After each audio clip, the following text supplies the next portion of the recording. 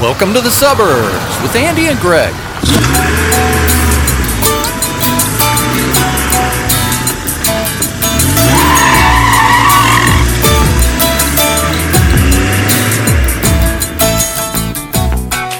So, long time no see. I know. It's been a while. I was almost in concussion protocol. What would have caused concussion protocol? Man, I ate it this morning skiing. I'm sure I've fallen that hard before, but not in the last few years. Oh, wow. Took a tumble. I saw stars. Tumbleina. Which stars did you see? Britney Spears? No, then I would be in concussion protocol.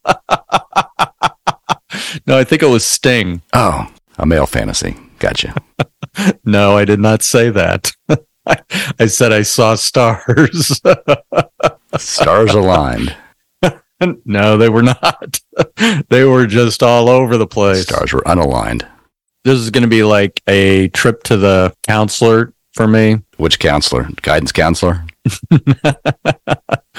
No, thankfully that didn't happen very often, but because of another guy named Greg Phelps. Did I tell you that there were two other Greg Phelps in school at the same time as me? No, you never told me that. It sounds fascinating. One of the Greg Phelps was different in appearance and always in trouble. Oh, one of those. Gotcha. My teacher would get a note saying that they needed to see Greg Phelps in the office. So I'd go down to the office, and the minute that I walked through the door, and they'd look at me kind of puzzled and say, "Can I help you?" And I go, "Yeah, I got this note to come down and see you." And they'd go, "Wrong Greg Phelps." And so Luckily. although I did get to work in the bookstore during my study hall class. That's a nice perk. So I learned how to make change regardless of what money was presented to me. Making change for number 2 pencils must have been a real mind bender. My gas station gig kind of helped me do change on the fly. People paid with cash, you know. Yeah, back in the day. And they would like, keep the change. Did they really? You got tipped? You know, it might have been a dime. You buy a stick of gum with that. Did we ever talk about my gig with the Cincinnati Reds when I was in high school? Did we ever talk about that on the podcast? On the podcast? No. I think it was the summer of 76, the year the Reds made a run for the World Series. I was looking for a part-time summer job, and somehow, I think through my dad, maybe someone said, "Hey, they're hiring food vendors down at Riverfront Stadium. You know, you can go in there and make some pocket change if selling snacks." In that job, I was thinking about making change. That, too, was where I used the skills of change making. But a lot of times when you were handing a bag of peanuts 15 seats down, they'd always like, keep the change. The further away the purchase was, the better chance you might be able to keep a quarter or 50 cents. It was an interesting job, cash job. You would show up, get a bib, get an assignment, and every tray of whatever you were selling, you would get a ticket. And at the end of the night, you turn in your tickets and get whatever a ticket was worth in 1976, whether it was $2 or $3 or $4 a ticket. If you wanted to come back at the next home game, you could. If you didn't matter. Just whoever showed up worked. You realize that when you say ticket, I have a flashback that's not a positive flashback. Tickets, DNR. Don't use that word. The minute you said that, I felt a cold chill go up my spine. So it was a chance to kind of see the Reds games and kind of work and make a few extra bucks. Those red seats were like vertical, though. You know, the upper deck was brutal. So how was your cardio by the end of the season? Very good. I think calf muscles were rock solid. Were they? Yeah. Mm-hmm. It was a fun job. I did get a chance to attend 2 World Series games that year in 76. The Reds ran against the Yankees, 2 home and 2 away. And so I saw both home wins. And coincidentally, fast forward into my career in the 2000s, a sales rep of one of my CD plants became a very good friend of mine, and we were talking about our childhoods. And he happened to be a traveling bat boy for the New York Yankees. Coincidentally, he was actually at that game that I was at in a much sexier capacity than selling peanuts. I thought you were going to say outfit. That too. Absolutely. He got to wear heels. Yeah. I'm not sure if that was part of the bad boy uniform or not. Those aren't the cleats we were talking about. Maybe the bad boys, but not the bat boys. We decided one year that we were going to go to Florida. My mom lived in Florida, so we were going to go use her house as the base camp and then go across to the east coast of Florida. We had guys from the house that were staying in Fort Lauderdale, and so we were going to go across and see them. And my friend Jeff, who I went to the Rolling Stones concerts with, he was going to drive, and he had a red 1970 Torino, and he had loaned that Torino to a guy named Dave. Dave hit a telephone pole. Oh, boy. Tends to not be good on a car when you hit a telephone pole.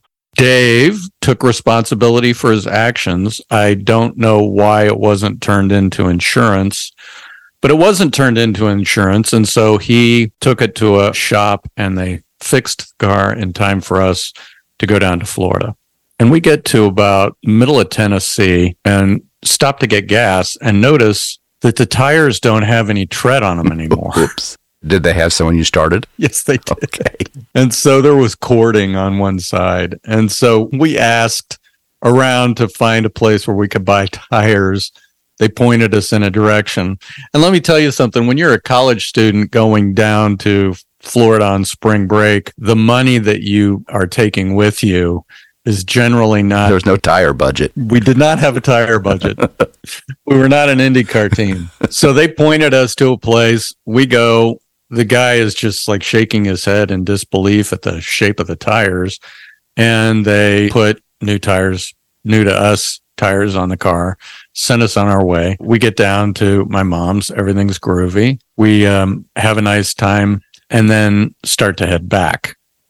So we get to someplace in northern Florida, and all of a sudden there is this loud smacking, like the car is starting to fall apart sound. And it was the rubber peeling off one of the tires and hitting the car as it was spinning. Tearing up the fender well. We park on the side of the road. Jeff hitchhikes to an exit. He gets a tire. He comes back. Did you replace all 4 tires at the first stop? It was just the tires on one side of the car. You were just replacing them as needed. We didn't need them on the other side of the car. Yet. It turns out that when Dave fixed the damage to the car, he fixed all of the aesthetic damage, but he bent the frame. Oh, no. It was scrubbing tires. Sure. On the right-hand side of the car. So Jeff gets the tires. We're starting to feel gun shy. So what, it took you guys 3 times to become gun shy? When we take off after that time of changing the tires, we're more focused on looking at billboards to see which service centers carried tires rather than number 2 pencils, anything else. You know, it's not like, okay, I'm hungry. Let's pull off. New focus. It's a totally new focus. So we get to Macon, Georgia. All of a sudden, there's just a terrible vibration in the car. We pull over, and it's obvious that we've been through another set of tires, and it was my turn to hitchhike. And so one of the guys had hitchhiked north, and there wasn't anything. And so it was my turn to go south, and there was an exit that we had just passed. So I crossed, and it's dark. I cross the interstate. I start walking south. Pickup truck pulls over, and it's a young guy with his girlfriend in the pickup. And he's like, "Hey, brother, what do you need?" I said, "Man, we've got a flat tire. I was wanting to go up." And as I'm telling him this thing, police car after police car after police car pulls up behind us with lights flashing. And the dude in the first police car jumps out behind the door with gun drawn and says, "Drop and spread them." And I'm like on the ground, my hands up, and I start repeating, "My name's Greg Phelps. I'm from Indianapolis, Indiana. I was in a red Torino going northbound. I haven't done anything." And I just play this loop. Were they looking for the other Greg Phelps, maybe? They could have been, because that guy was a troublemaker. So they could have been. When you mentioned the pickup truck and the guy and the girl, that started like the beginning of a Dear Penthouse letter. It did start out that way, and that would have been awesome. That would have been a different story, and we might not have been telling it in this version of the podcast. The guy in the pickup truck decides that it's time to be a smartass. Bad timing. Do you remember when young kids in Atlanta were being murdered? I do. The Atlanta murders? Absolutely. Okay, this was during that. Uh-oh. I'm laying on the ground. My name's Greg Phelps. I'm from Indianapolis, Indiana. We're driving northbound in a red 1970 Torino. I haven't done anything. And so all of the police are out with guns drawn. And I'm not kidding. 4 cars, maybe 6. Lots of state highway police. And the dude that came up to me probably had just retired from the Atlanta Falcons as a lineman. That guy was enormous. And he grabbed me by my belt and my collar of my shirt and frisked me, put my hands behind my head, handcuffed my hands, and I'm still saying, my name's Greg Phelps. I'm from Indianapolis, Indiana. We were going northbound in a red 1970 Torino. We had a flat tire. I haven't done anything. And I'm on like loop 6 or 7 of that name, rank, and serial number. That's exactly what I was thinking. This guy goes, wait a minute. Did you have Indiana plates? And I said, yes. And he said, I saw that car. He's okay. And so they take my handcuffs off. And the dude in the pickup truck is relentless in his harassment of the police. And they pull him out and they slam him head first into the hood of his truck, handcuff him, and his girlfriend is crying. That's kind of the rule, isn't it? Right. When you're 18 and smarting off, your girlfriend cries to get you out of it. Isn't that the rule? It is the rule. Start crying now. Right. Right. Cry harder. They take him and they throw him in the back of a police car, and they grab her and they put her in the back of another police car. And so they've got me uncuffed and they say, so what are you doing? And I said, we had a flat tire and we've already used our spare. We used our spare on the southbound trip. They said, okay, he'll give you a ride. There's a service station up here at the exit. So he takes me up to the service station, and it's a small one. Doesn't look like it's in business to do anything other than sell Clark bars and Clark gas. Right. Well played. And so he said, they'll be able to help you with the tires here. I get out, I shut my door. He like squeals the tires on the way out of there and is gone before I even have a chance to find out if they do have tires. I go to the guy at the counter and they do not have tires. So now I've got to walk back down the ramp along the side of the interstate until I get to the 1970 red Torino with Indiana plates. They're all asleep in the car. Slept through the entire thing, had no idea what was going on. I said, I almost was arrested as being the Atlanta killer. I'm not going out for tires ever again. One of you guys have to go. They ended up hitchhiking 2 exits north to get tires. At that point, we were out of money and went to a hotel in Macon, Georgia, had enough new tread to go and call the parents and have money wired to us, but it was like Sunday. They couldn't do a wire on Sunday. We had to wait until Monday. My dad refused. Western Union wired us money to be able to have gas and buy tires again. And for years, I could not go on a trip without just focusing on only billboards with gas station ads.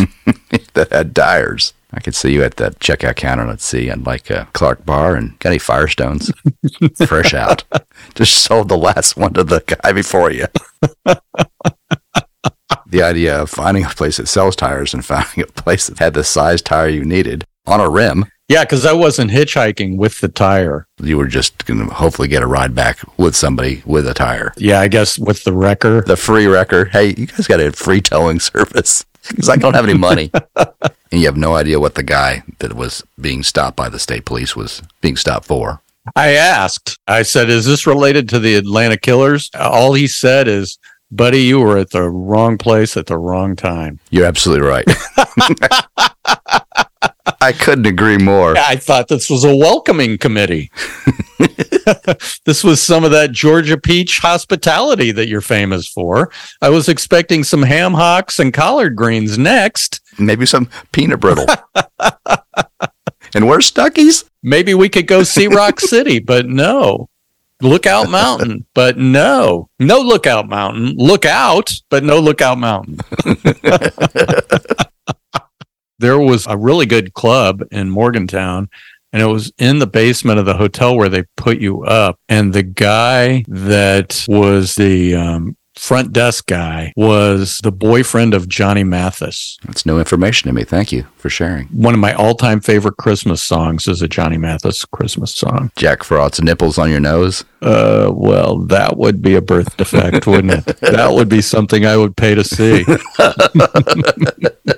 So who was it? I was talking to somebody recently. The Indiana State Fair wrapped up a couple of weeks ago. Well, he quit going when they stopped having like the llama woman and the man with nipples on his nose. Yeah. The incredibly hairy woman and all that other stuff. That was his whole thing. Wasn't the food, wasn't the rides, wasn't seeing the animals. It was the freak show. Bearded woman, which, you know, now that they have aesthetics businesses popping up all over the place, she could have electrolysis and get rid of that beard. Cut that hair and donate it to some kid that needs hair. Locks of love. Beards of love. It's nice that she donated that hair, but it makes me itchy. Yeah. Unfortunately, she implanted it on her face. So going back to the days when my granddad was a fur buyer and I was, you know, living the life of Davy Crockett and everybody down there on the farm while he's buying fur, my friend and I, Scott, the 10-page letterman, were in a canoe on White River in Indianapolis, floating down White River, hunting raccoon. Oh, not loose change. And at the time, raccoon were selling for $40 a pelt. We were in college. How many tires would that buy? Well, how many tires would that buy? That's a good question. I don't know. Let me get with Jeff and figure out how much it would cost per tire. He probably remembers that. I don't remember, but Sorry. So we were officially done with our hunt at 38th Street. So this was a Sunday morning at dawn. We pull the canoe up and then we're staging all of our gear up on top of the hill near the road, thinking nobody was around because it's 1980 in Indianapolis and the sidewalks are rolled up at dusk time. Official dusk time. Right. And so we put the guns up, our waders and other stuff, go back down the hill to get the canoe and come back up. And we see this guy leaping back over onto the street with our guns. Oh, boy. And Scott yells, halt to this guy. Stop. I can't shoot.